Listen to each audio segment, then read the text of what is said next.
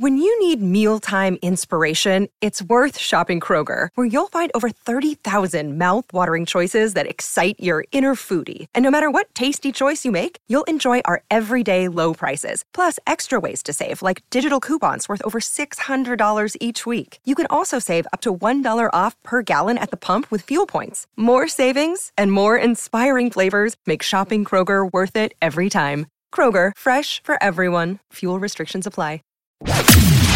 Welcome to the Fantasy Throwdown Podcast, bringing you the latest updates from the world of sports, gambling, and pop culture. Because you can't have a show without hot takes or a Tiger King meme these days. Know what I'm saying? Now, with over 200 episodes and ready to get after it again, here's your host, Dwayne Callender. Good evening. Welcome to the show, everyone. It is late on Sunday night, so most of you will be getting this come Monday morning.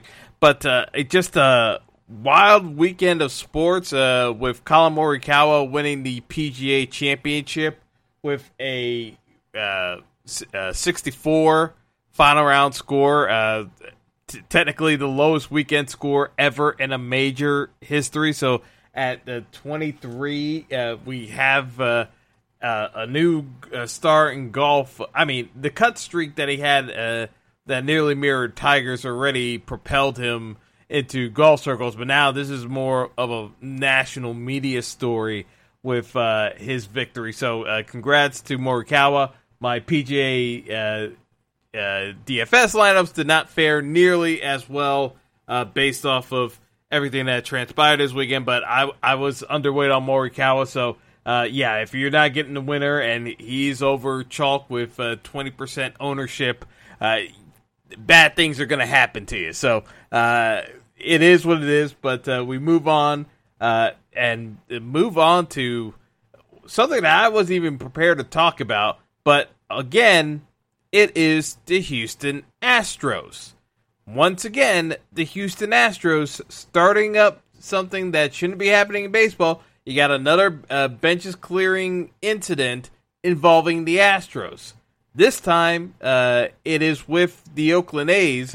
Previously, it was in their rematch with the Dodgers to kind of start off the year that resulted in Joe Kelly getting an 8-game suspension for not actually hitting anyone, but throwing well behind Astros players because MLB, wanting to protect the Astros above all else, is going to punish teams that throw at the Astros.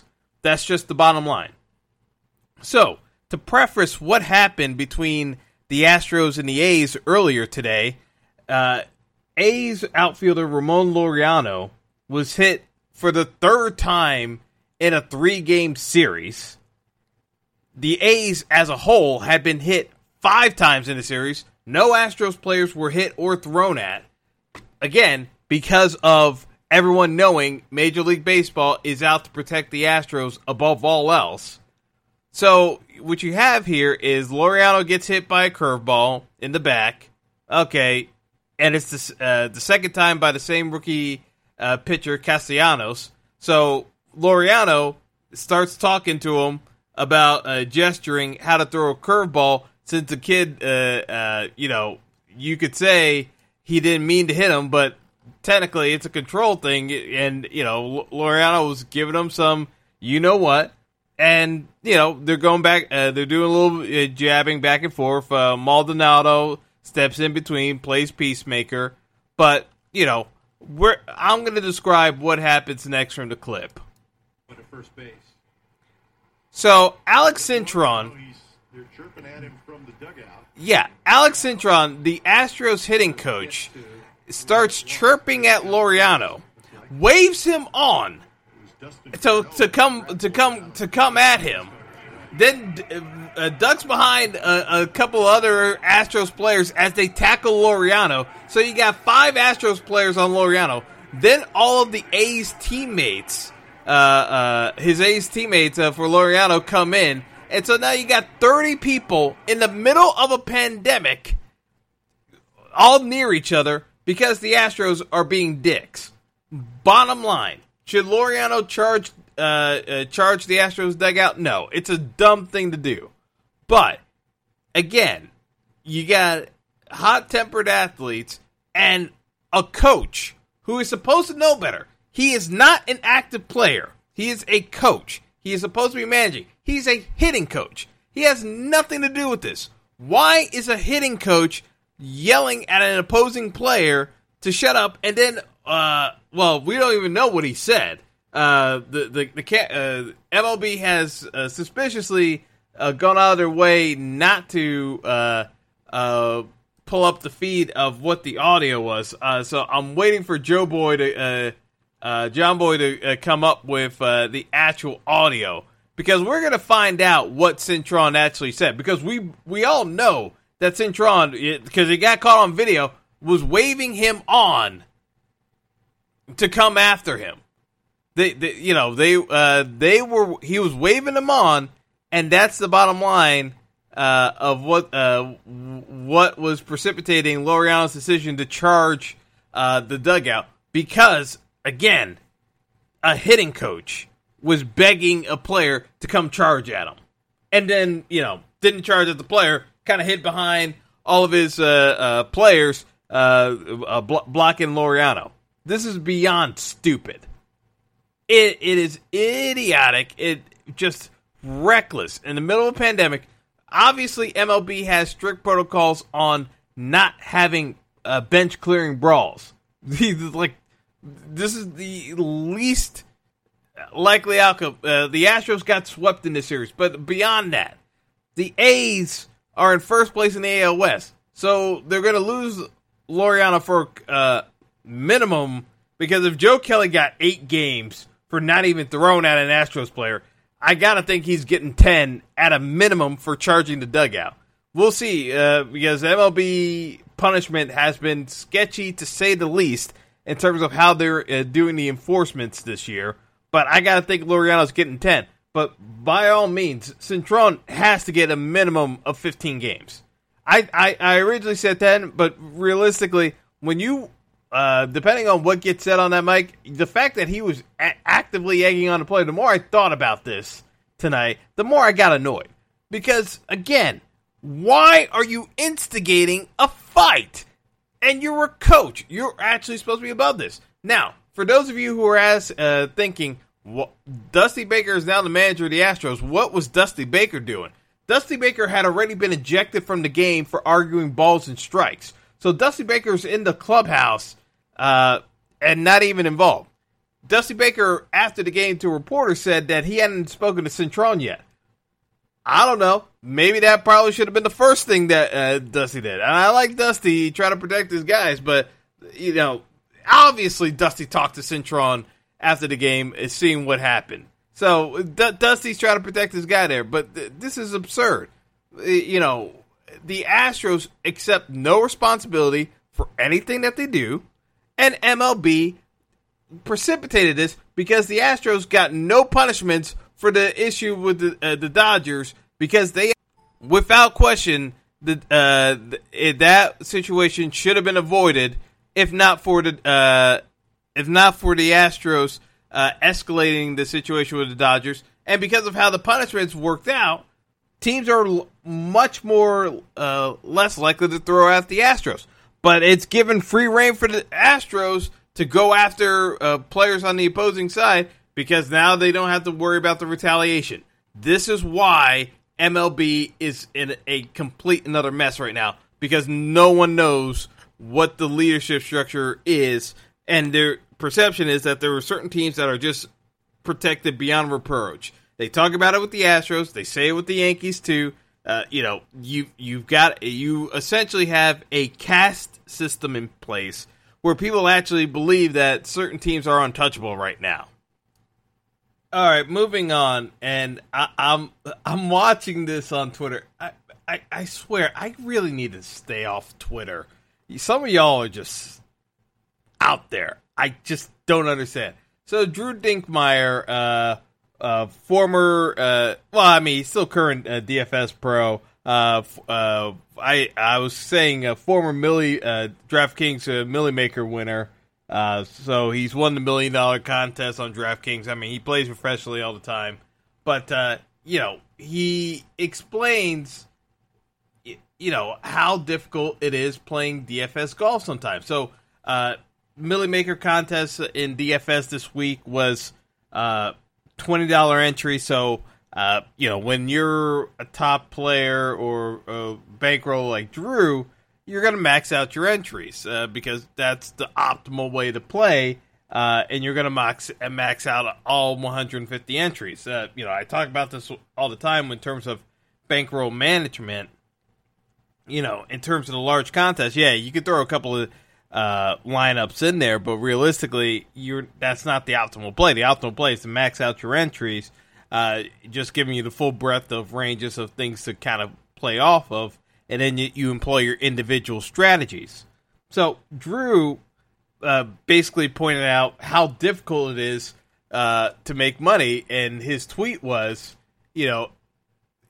I locked in Tony Finau this week at $7,900 in salary, and I had Finau in a bunch of lineups too. Finau ended up tied for fourth, but he maxed out his entry, so he had $3,000 allocated to the Millie Maker contest alone. His return value for all 150 entries, he only had 63 place, and his total haul from that, from a gross standpoint, was just over $2,500 out of the $3,000 he had paid in entry fees.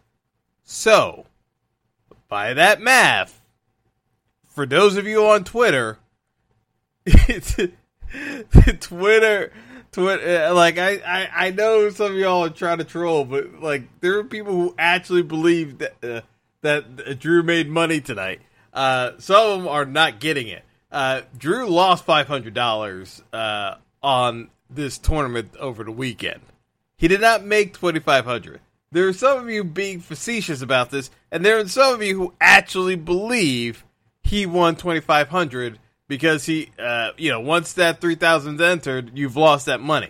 Like, some people actually think that way, that you've already lost the money and then you just won back $2,500. No, Drew lost $500 on the PGA Tournament. I told you, it was a difficult tournament to kind of scale and get right. Like I said, I did not have a great run of things. And, similar to what Drew was pointing out, I felt good about some of my lineups. It just, these things just did not actually pan out because, the certain formations didn't work out. But yes, Drew's right. It is very difficult sometimes to make money. Even when you're as good as Drew is, he lost 50%. He did not win $2,500. He lost just under $500. He did not win $2,500. That's not how this works, people. You actually have to use bankroll management.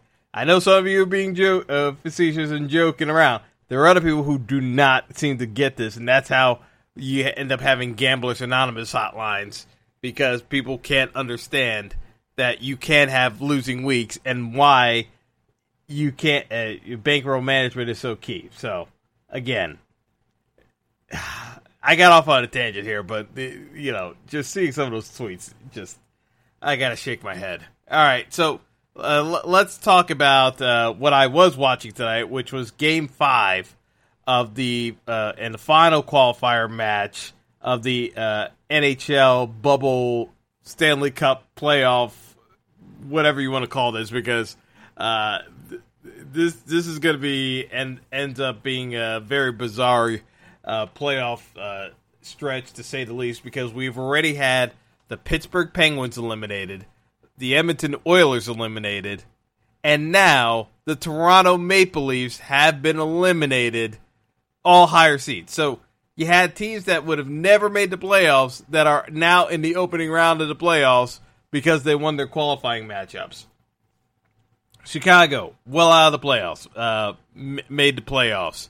Arizona, out of the playoffs, gonna be playing as well. So, again, some of these teams, you could say that this is an unfair critique of this new playoff format, but realistically, some of these matchups had no business being lost. There's no way the Penguins should be losing to the Canadiens.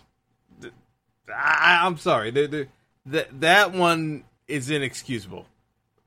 Edmonton, I did not like very much, to be perfectly blunt. That one did not surprise me nearly as much as other people pointed out, because Edmonton's defense was always suspect, in my opinion, and when you have a suspect defense, sooner or later that catches up with you in certain matchups, and it just happened to be the case that they drew up against a Chicago team that was playing hot. But as it stands, you got this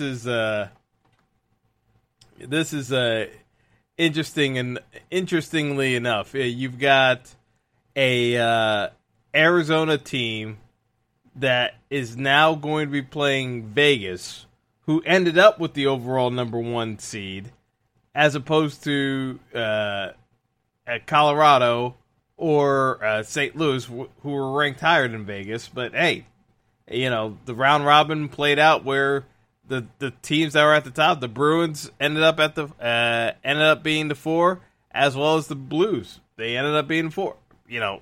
Things happen. So now you've got a stretch where the Blues are ending up. The Blues are going to be ending up in a spot where I actually kind of like their chances. I like the Blues playing the Canucks. To me, that's actually playing more to St. Louis's style. So I actually like the Blues playing the Canucks. Vegas playing Chicago. Vegas is a very much an open style format that actually plays more towards what Chicago wants to do anyway. So that's not exactly an easier draw for Vegas being the number 1 seed. Again, the playoffs this year are going to end up reseeding throughout, but I saw that off the bat, and I'm like, okay, that's not exactly the craziest thing. Now, Coyotes Avalanche, I like Colorado in that one. Just from the standpoint of Arizona, I thought they benefited from, and I'll be frank, I'm less than impressed with. I'm less than impressed with what Nashville had to offer this year as a whole. So to me, that matchup played more in terms of their favor. But yeah, having some of these teams get bounced early, we've got some first round matchups where I'm just scratching my head. It's like Philly versus Canadiens. To me, that's a straight. I'd be surprised unless Carey Price, the goaltender of Canadiens, could steal a game or two. I'd be shocked if that doesn't end up as a sweep. The Pens, for some reason, came out so flat out of the bubble. I don't really know what to make of the Pittsburgh Penguins as of this moment. It is a bit of a head scratching defeat. Even more head scratching was in terms of Toronto tonight. And in Game 5, they had a miracle comeback for the ages to force a Game 5 because Toronto was down 3-0 with 4 minutes left to go Friday night, and somehow manage to force overtime and get the game winner and come out as flat as they did tonight against Columbus. I really don't understand this. I really don't. It is inconceivable. So now you're looking at, this is the list of names that are of hockey players that are not moving on into the playoffs. Crosby, McDavid, Austin Matthews, Tavares, Mitch Marner, Malkin. You get Leon Draisaitl, Philip Forsberg, Roman Josi, Alexander Barkov, Jonathan Huberdeau. These are some big names. Again, the eliminations. You can't put a finger on this. Like, before play had stopped, the Penguins making the first round were at a 99% chance. The Oilers were 95%. They're gone. Toronto was in the, I think they were at like 92%. Gone. Again, it's just beyond bizarre what's happened with the NHL. And yes, it's an entirely different season. But man, the fact that you've got and I'm just saying it point blank, the fact that you've got as much chaos going on in the league right now is exemplified by what's going to happen Monday 6 p.m. where the overall number one pick is going to one of these teams that got knocked out of the first round of the playoffs.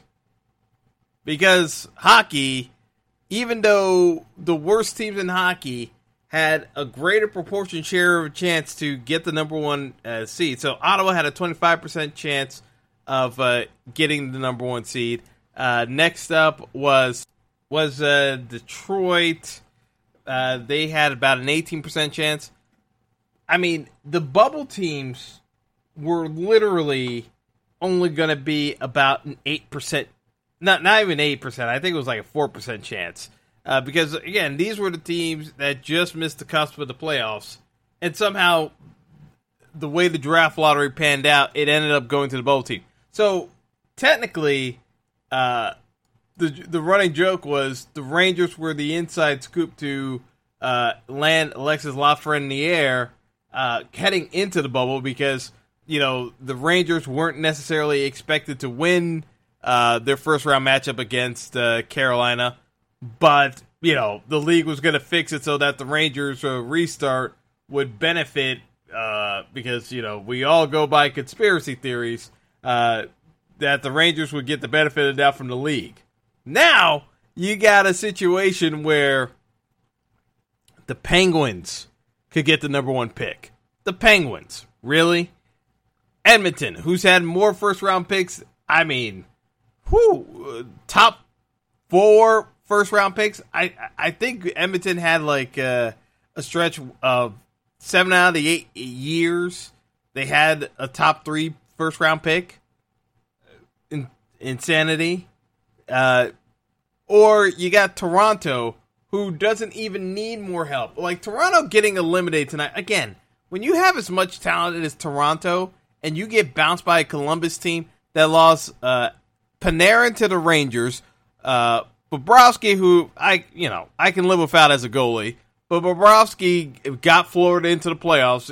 Whether you thought he was the difference maker or not, he did get Florida into the playoffs, or qualifier, I should say, by and large, with lesser talent on that team because they were already sellers.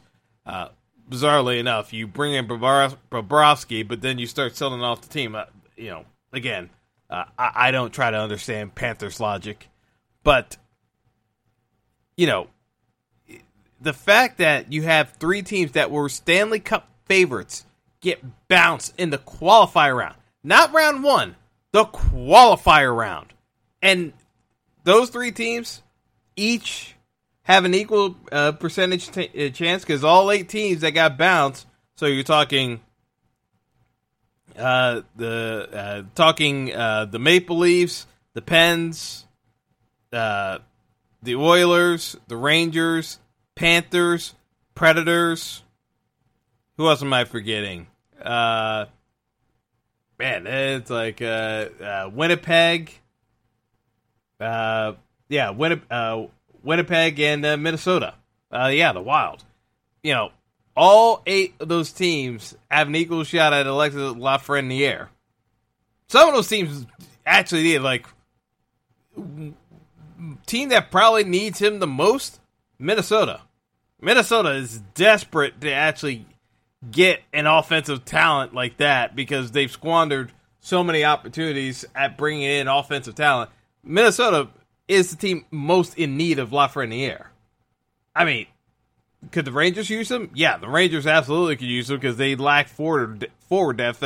As much as people want to talk about the Rangers spending money this offseason, the Rangers had so many holes to fill, they needed to spend money. In terms of teams that absolutely need him right now, I'd say Minnesota and probably the Rangers in terms of top-line scoring. Teams that absolutely do not need a number 1 pick, Oilers, Maple Leafs, Penguins. Bottom line, they're like, none of those teams should even be in the running for the overall number 1 pick, but that's how they set up the system. I mean, I'm sure the NHL wasn't envisioning a scenario where 2 of their biggest Canadian teams would be bounced and Sidney Crosby would be going home before round 1 and not technically make the play. Again, technically the NHL playoffs start now. Like, this was the opening round. This was a qualifier round. So the real playoffs technically start now because now all the top seeds are playing in the playoffs now. But this is just a bizarre period. And the fact that somebody at 6 o'clock that probably had no business being anywhere near a number 1 pick is going to get it, I just shake my head. My bet, if I were betting money on it, the Pens somehow end up with them. Just to help out the rebuild with Crosby and Malkin, everyone's thinking it. I mean, we've been tweeting about it all weekend long. So that's where my head's at. It's going to be the Penguins. But, man, the potential of the Oilers or even Toronto landing the number 1 pick, I mean, that's big. Very disappointing flameouts in the qualifier rounds. But again, a lot of potential for significant increases because of what's been going on. So, it is what it is. But from an NHL standpoint, a lot of star power went away early. I'm curious to see how the ratings hold up over the time in the bubble because some of these bigger teams that were expected to go far going out this early probably is going to impact ratings more negatively than expected right now.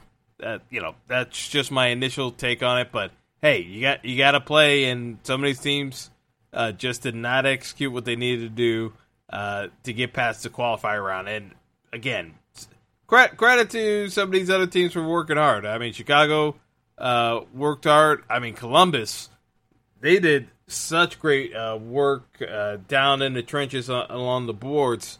They made life absolutely miserable for Toronto. And so while Toronto fired Bob Babcock on the rationale that it's Babcock who couldn't get him over the hump because he was too old school, they went full analytics and did worse. I'm just saying there are cases to be made that there are other things extenuating beyond whether or not you're employing a pure analytical approach as to you're running your operations. Sometimes it does come down to individual personnel and chemistry. And right now, I have to question what Toronto has, because they were not on for way too much of this series and went out with a whimper in the biggest game of the year. There's just no other way of saying it. It's, as bluntly as that, it's like they did not show up for their elimination game after, rallying at the dying embers of Game 4 to have nothing in the tank for Game 5. It, can't happen, but it did happen. So we'll see how the NHL draft lottery plays out. If the Rangers get the pick, obviously I'll be doing cartwheels, but I'm not expecting it to happen with some of the big names that unexpectedly dropped into the running this year. I think it's definitely going to one of those three teams, but my odds-on pick would be Pittsburgh to get the overall number 1 pick. I'm going to take a quick break for a moment here while we get some advertising. Don't go anywhere. The Fantasy Throwdown Podcast will be right back after our sponsors pay the bills.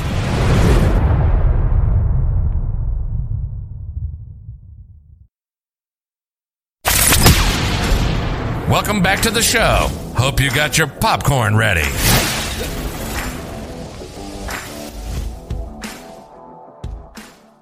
All right, switching gears over to the NBA and life inside the bubble. First off, Luka Doncic. 19 assists over the weekend to go along with his triple-double Saturday night. Just absolute brilliance. And again, we're going to get to see Doncic in the playoffs. We don't know how the seedings are going to exactly line up.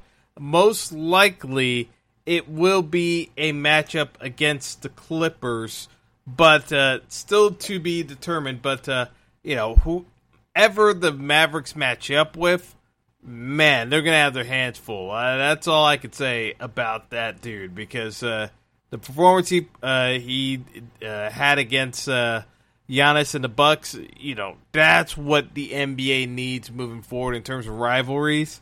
What the NBA doesn't need are some of the clownish stuff that we saw yesterday between the Clippers and Trailblazers. So, flashback to yesterday, you had the Clippers playing Trailblazers. The Blazers are down 1.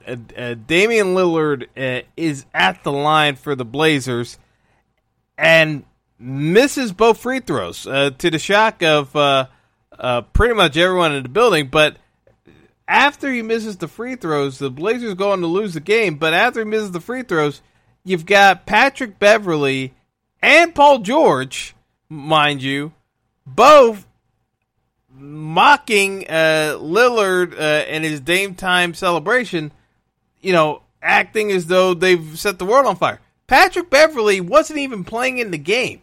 Now, again, I don't understand the rationale of taunting a dude when, and after the game, it was bizarre because the Clippers seemed to be under the impression that they had eliminated the Trailblazers from the playoffs. The way the playoffs work in the NBA bubble this year is that there's going to be a playing game between the 8th and the 9th seed. So the Trailblazers still had not been eliminated from the playoffs yet. So that's not true. You pissed off Lillard, who went back hard after Paul George on Twitter, talking about Paul George keeps jumping teams trying to chase that ring, and that the Clippers are are in reality just scared of having to play the Blazers. It's a bizarre situation because, again, the Clippers are acting as though they were world beaters. The Clippers were in danger of losing that game. And, again, I don't quite understand the rationale of celebrating as if you dominated a group and sent home a potential playoff rival when you guys weren't even playing in the game. It just, A, I know Kawhi doesn't operate that way, but B, it just makes you look soft in general. So, flash forward to today's game. Joel Embiid gets injured for the Sixers. The Sixers reserves put on a hell of an effort, almost beat the Blazers, but Lillard turns it up in the fourth quarter, starts dropping a couple three-pointers, puts up 51 points, and leads the Blazers to a comeback victory. And the way it lines up is that the Grizzlies lost, and also you had a loss by the Suns. So the Pelicans also lost as well. So the Pelicans were officially eliminated from the playoffs along with the Kings. But the reality of the situation is, with 2 games left, here's how it breaks down. The Grizzlies in 8th place. They are obviously they're in 8th, but they've got 2 games left. They've got to play the Celtics and the Bucks, both of whom are going to be resting starters. So the Grizzlies should be able to take care of business. They haven't really been playing all that great in the bubble as far as I'm concerned, but they should have a shot at still holding on to that 8th seed. In 9th, you've got the Trailblazers, who are half game back. They play the Mavericks and the Nets in their remaining games. The Spurs, who are 1 game back, they play Houston, again, most likely the resting starters, and the Jazz. And then in 11th, you got the Suns, who are a game and a half back. They still have 3 games left. They're playing OKC, the 76ers, who, again, have lost Joel Embiid to a sprained ankle, so we don't know what Embiid's status is going to be, and the Mavericks, who, again, are going to be resting starters. This is still wide open. Like, the Grizzlies are not out of the woods yet, and, they need to be able to take care of business. But regardless, the way it's going to work out is that we are assured of a play-in game between the 8th and the 9th seeded teams, however this ends up between these 4 remaining teams. Now, the 8th, whoever's in the 8th seed only has to win once, and they automatically advance. The 9th seeded team has to win 2 out of 3 against the 8th seeded team, but not 2 out of 3. They have to win 2 games in a row against the 8th seed. The 8th seed just needs to win once. But the 9th seeded team has to win both games. So they got to win 2 out of 2, essentially. It's not 2 out of 3. But, to say the Blazers had no chance and that the Clippers eliminated them, I don't think these guys are even paying attention to the standings, to be perfectly honest. But, the Blazers dropped the game that they wanted to have back. They get the win today over the Sixers. But Memphis, not exactly a lock to be in that 8th seed. The Blazers could overtake them, be in the 8th seed, and then only have to win 1 game. Memphis actually has to win out to make sure that they hold on to the 8th seed. So that's what's going on in the bubble right now. In terms of some of these other matchups, in the East, it doesn't really matter. In the West, people are wondering if the Blazers actually have what it takes to be able to give the Lakers trouble in a first-round matchup. I think regardless, whoever ends up advancing to face the Lakers is probably going to get swept. That's my realistic opinion. The way the Lakers have been playing, unless, again, my concern with Anthony Davis is that when he actually shows up against teams with legitimate size. But that's why people think the Blazers could give the Lakers trouble. They think the Blazers' size, AD is not going to handle it well. To me, the Blazers' size doesn't play any defense, so that's actually one of the matchups where I think Anthony Davis actually manages to do well. I would say it's more on the lines of if Anthony Davis had a matchup against a Rudy Gobert type, that's what would really give AD a ton of trouble in the playoffs. But we're going to see. We're going to see soon enough because, again, this is the final week of the NBA regular season coming up starting Monday, and we're going to get our playoff matchups come this weekend. So this is do or die time for these teams. So we're going to see how it ends up shaping up. But quite a bit of an interesting development in the bubble with how the Western Conference is going to end up shaking out, because Memphis definitely slipped. The Pelicans, again, I don't think the Pelicans had any true intentions of making it into the playoffs this year. I know folks were questioning Zion's minutes restrictions. Zion looked good against the Spurs today, but my whole thing about the Pelicans was the Pelicans were nursing Zion along this entire year, and even when the bubble happened, they were still keeping him on a minutes restriction.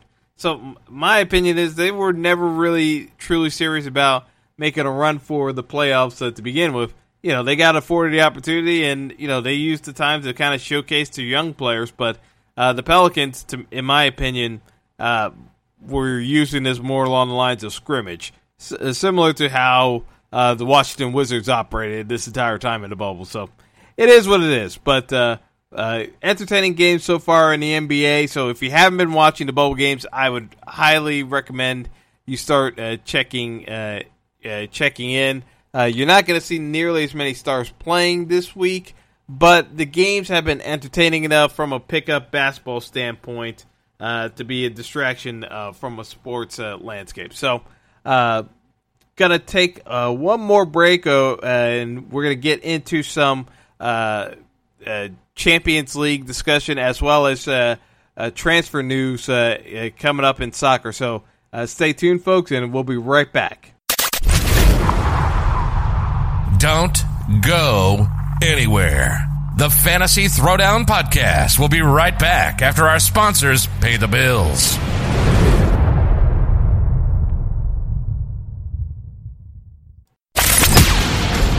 Welcome back to the show. Hope you got your popcorn ready.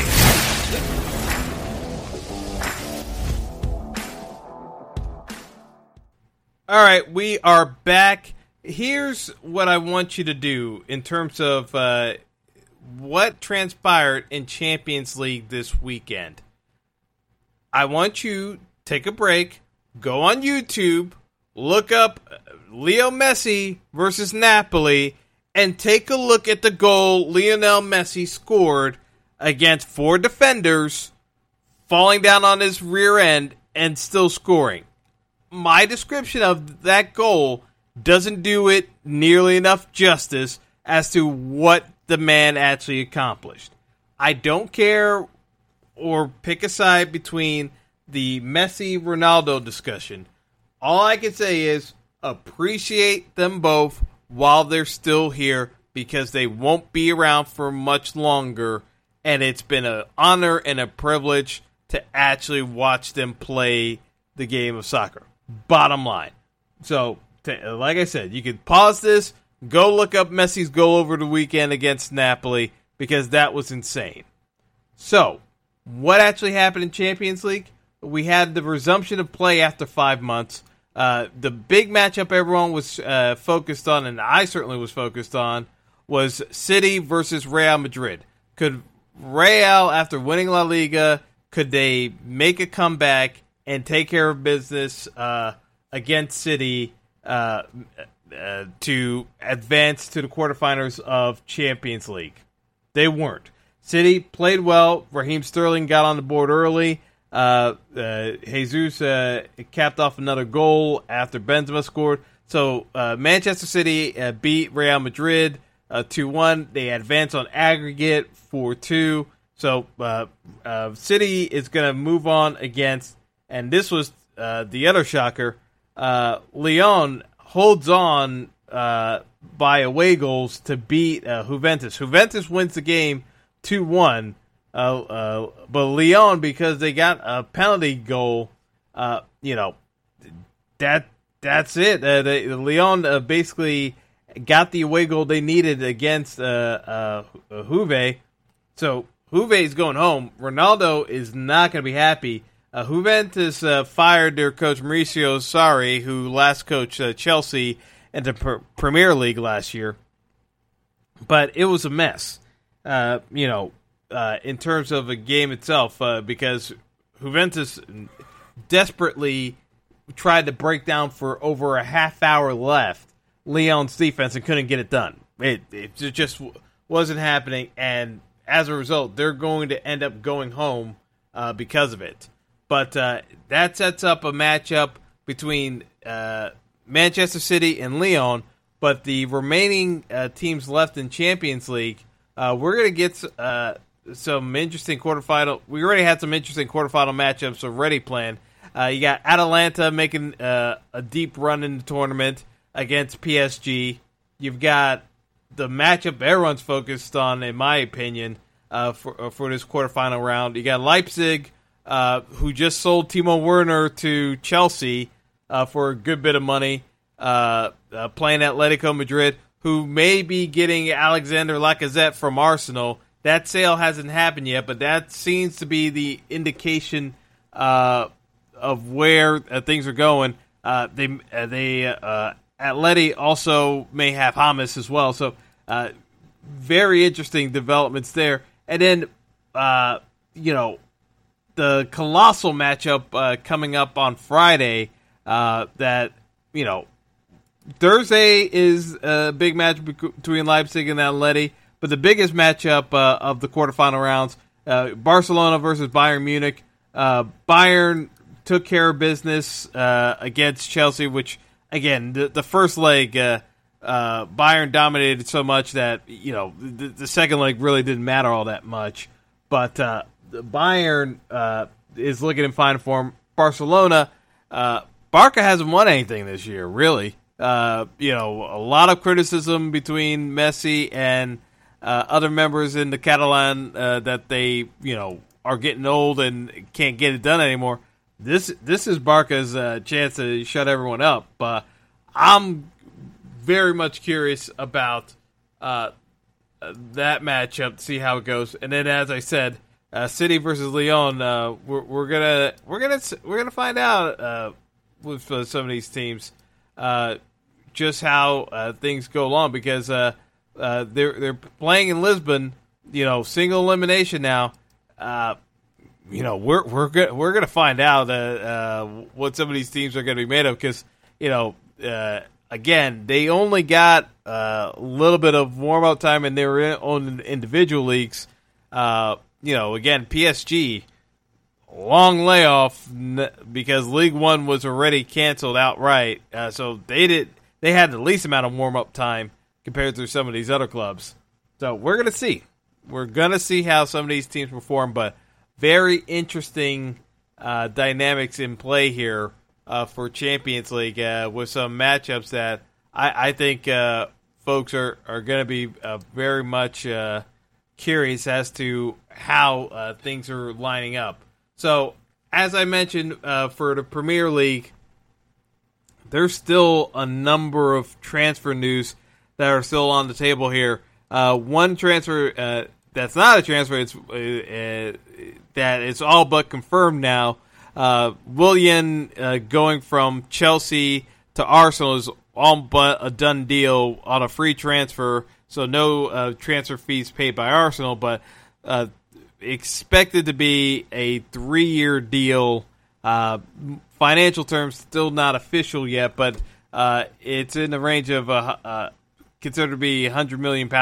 We're going to see. I'm not that big a fan of Willian, to be perfectly blunt, but he does bring some creativity in the midfield when motivated, which is a big question mark because, again, Willian and motivation in Chelsea were few and far between, so I'm not exactly sure how Arsenal is going to make that work. Arteta is going to have his hands full. That's all I can say in terms of some of the things that are going to be going on. But the thing that doesn't really work for Arsenal is the fact that Arsenal's the only team in the Premier League that asks for players to take a wage cut. The Arsenal players, outside of Mesut Ozil, who is persona non grata, he was the only person that didn't agree to a wage cut. The players took a 12.5% wage cut in April, in the middle of the pandemic, because they thought it was going to safeguard jobs within the football club. That's what they were told. Turns out, Arsenal puts out a press release saying that there were 55 job redundancies. That means they're firing 55 people. And now bringing in more players. So, Willian making £100,000 a week. Again, not official, but at least £100,000 a week. Aubameyang's going to get a contract extension too. But, this, again, is troubling to the players because they're firing a number of scouts as well, some of whom brought in the fact that some of these people were brought in by these same scouts. And some of the jobs, the people getting fired, you're talking about wages that are less than £40,000 a year. So the math of what Arsenal's trying to say of they're saving money doesn't make a whole lot of sense. Arsenal's essentially firing people for the sake of saving a few pounds, but they paid £72 million for Nicolas Pepe less than a year ago. I don't think this is a case of Arsenal saying that they're going to be fiscally responsible. I think Arsenal was planning to let some of these people go from the old regime anyway, but are now trying to use the pandemic as an excuse to justify firing people. And, trying to upsell this as if we don't fire people, we're not going to be able to sign new players. It's foolish. Because anyone that's being realistic and looking at the finances can see that these job cuts are a drop in a bucket compared to the transfer budget of what is happening. And again, with respect to the Ozil question, getting Ozil off the books would be more of a job redundancy creator than firing these people, because Ozil is making £350,000 a week and is not playing football. Again, easy scapegoat, because part of that is on part of this is scapegoating Ozil, but this is a case where it could be the fact that Ozil realized that the club was being full of it, and we're going to cut people regardless of whether or not he took a pay cut. And he said, no, I'm not doing it anyway. But, the fact that you put out a 500-word statement saying why you had to justify firing people within the football club on the heels of right before the eve of signing a bunch of players in the transfer window rings about as hollow as it possibly could ring. I can't be any clearer than that. As an Arsenal supporter, this is absolutely foul, stank, whatever you want. Like all the rants I do against MSG, and MSG's probably doing similar job cuts. It's just that they're not putting out PR statements saying that it's due to the pandemic and they absolutely have to do it. This is just an absurd way of going about it. Stan Kroenke is a billionaire in his own right, and not to mention he's married to one of the owners of Walmart. It's not like he's hurting for money, but again, it is what it is. But in terms of PR disasters, this is pretty high up there because you're signing a bunch of players and cutting staff that's a pittance of what you're signing these players for. Doesn't make any sense. Doesn't make any sense. The math, no matter how they try to justify it, to justify saying that cutting on the redundancies is going to balance a budget. There's no feasible way you could say that with a straight face. So, again, poor look on Arsenal, poor look on the Premier League in general, because our Arsenal is the only club doing this, and most of the other clubs found ways of getting around it. Arsenal just found a way to be incredibly petty about this. So, that's my take on it. We're going to wrap up the show with another update on college football because, once again, everything that I've been talking about for college football has been ignored. And now, months later, the college football landscape is the Power 5 conferences seem to be making a power play against the NCAA, and they're in action. Because over the weekend, the MAC football conference became the first FBS conference to postpone fall sports this year. We still have had no further traction from a Power 5 conference or the NCAA as to how this college football season is going to play out. We had the Pac-12 players essentially form a, not official, but an informal union to address their concerns with the Pac-12 commissioner about their concerns about playing football this year. The conference call on Saturday did not go well, mainly because the Pac-12 representatives were pretty much being disingenuous. We're a month out from football playing.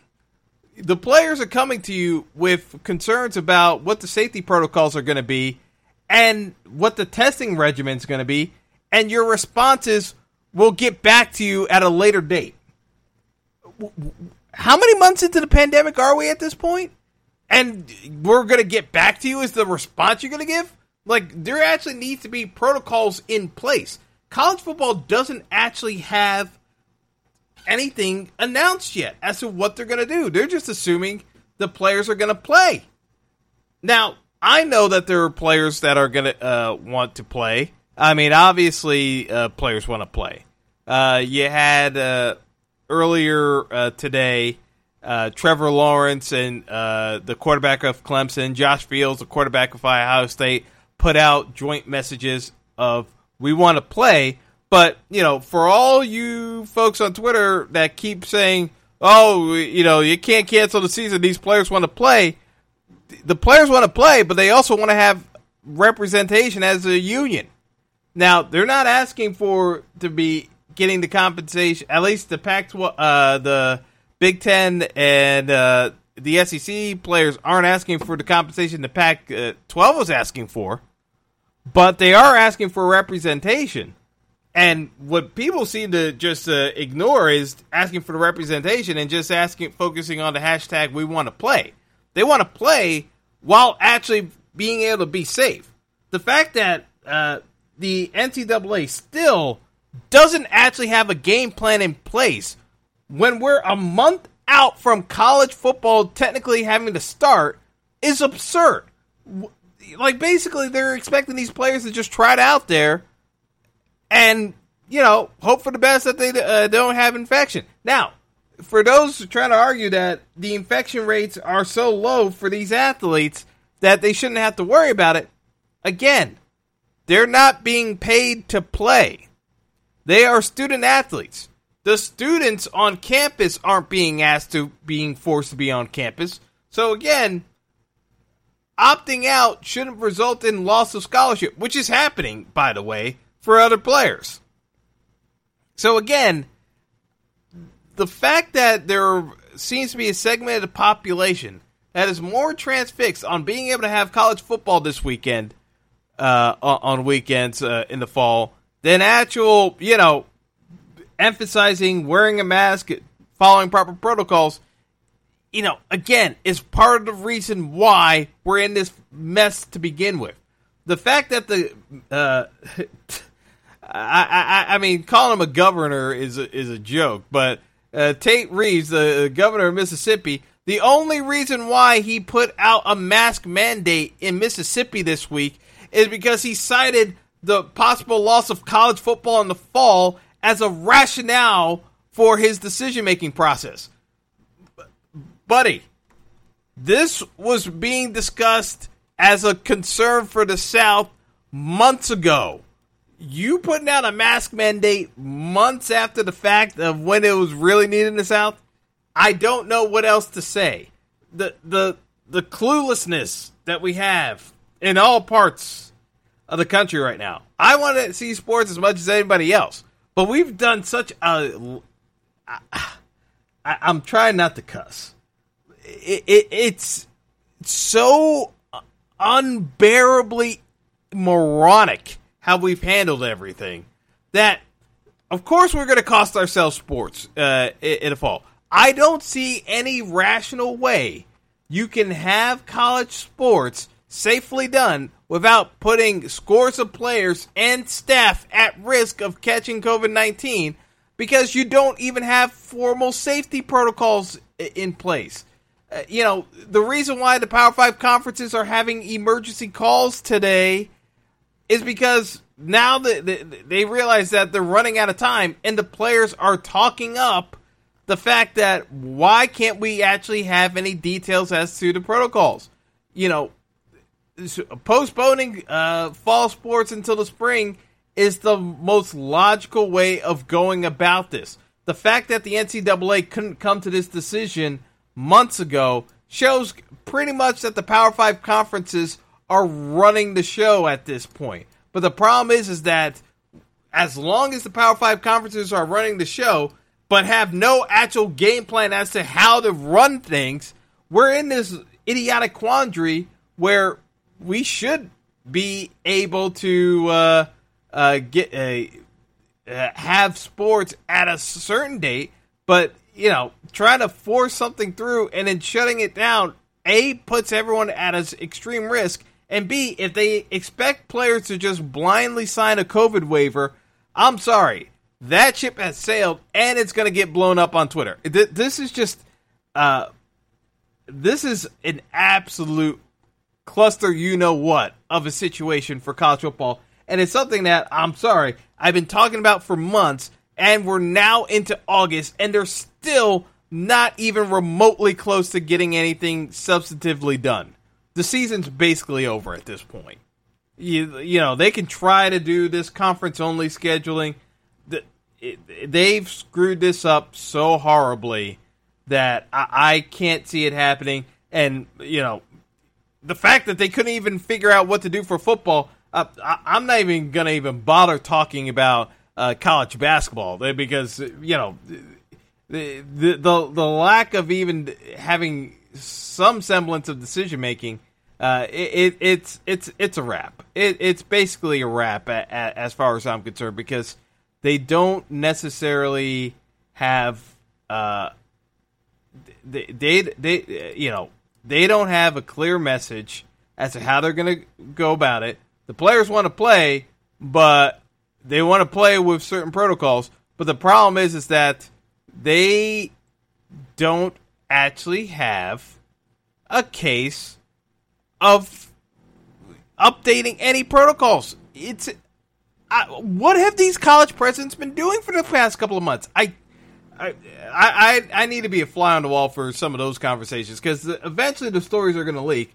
But I really think some of these college presidents thought that this virus was going to go away. That's my honest opinion because the fact that they didn't want to actually pay up any money for safety protocols in advance to prepare for this season shows you where their mindset was at in that they wanted to maintain their athletic budget and not do any budget cuts. Now you're at risk of losing your entire seasons and billions, the billions that are technically tied to college football, which aren't really billions, but well, we're going to get into that again at a later date. But from a fiscal responsibility standpoint, They have screwed up their budgets royally by not even preparing for the worst case scenario, and now we are where we are. So, sorry for ending the episode on a downer, but I needed to get that one the last point across because it's late at night, and I'm still mad as hell about this because it's beyond idiotic that that college football is at risk of getting canceled outright because they couldn't even try to put together a reasonable game plan. And again, I said this from the outset. The reason why you can't really, I at least thought they would have a game plan. But the problem is that the liabilities aspect of not having unpaid workers being forced to play at risk of losing a scholarship is never going to go over well, and is a ripe court case to happen. The fact that college football is in this meandering position without an actual game plan of written safety protocol measures that are being taken at every university. Some universities might be fine, like Clemson. Clemson may actually be fine, but that doesn't necessarily mean that things are all swell at Mississippi State. Again, unity by the NCAA is what's needed, but there's nothing but chaos right now. So that's what's going to do for the show tonight. I got to wrap things up, but thanks for listening, and stay tuned because we have more sports on tap this week and heading into next weekend. So take it easy, folks, and have a good night. Thanks for listening to the Fantasy Throwdown Podcast. Be sure to like and subscribe to the show on Apple Podcasts, Google Podcasts, and all other major outlets. When you need mealtime inspiration, it's worth shopping Kroger, where you'll find over 30,000 mouth-watering choices that excite your inner foodie. And no matter what tasty choice you make, you'll enjoy our everyday low prices, plus extra ways to save, like digital coupons worth over $600 each week. You can also save up to $1 off per gallon at the pump with fuel points. More savings and more inspiring flavors make shopping Kroger worth it every time. Kroger, fresh for everyone. Fuel restrictions apply.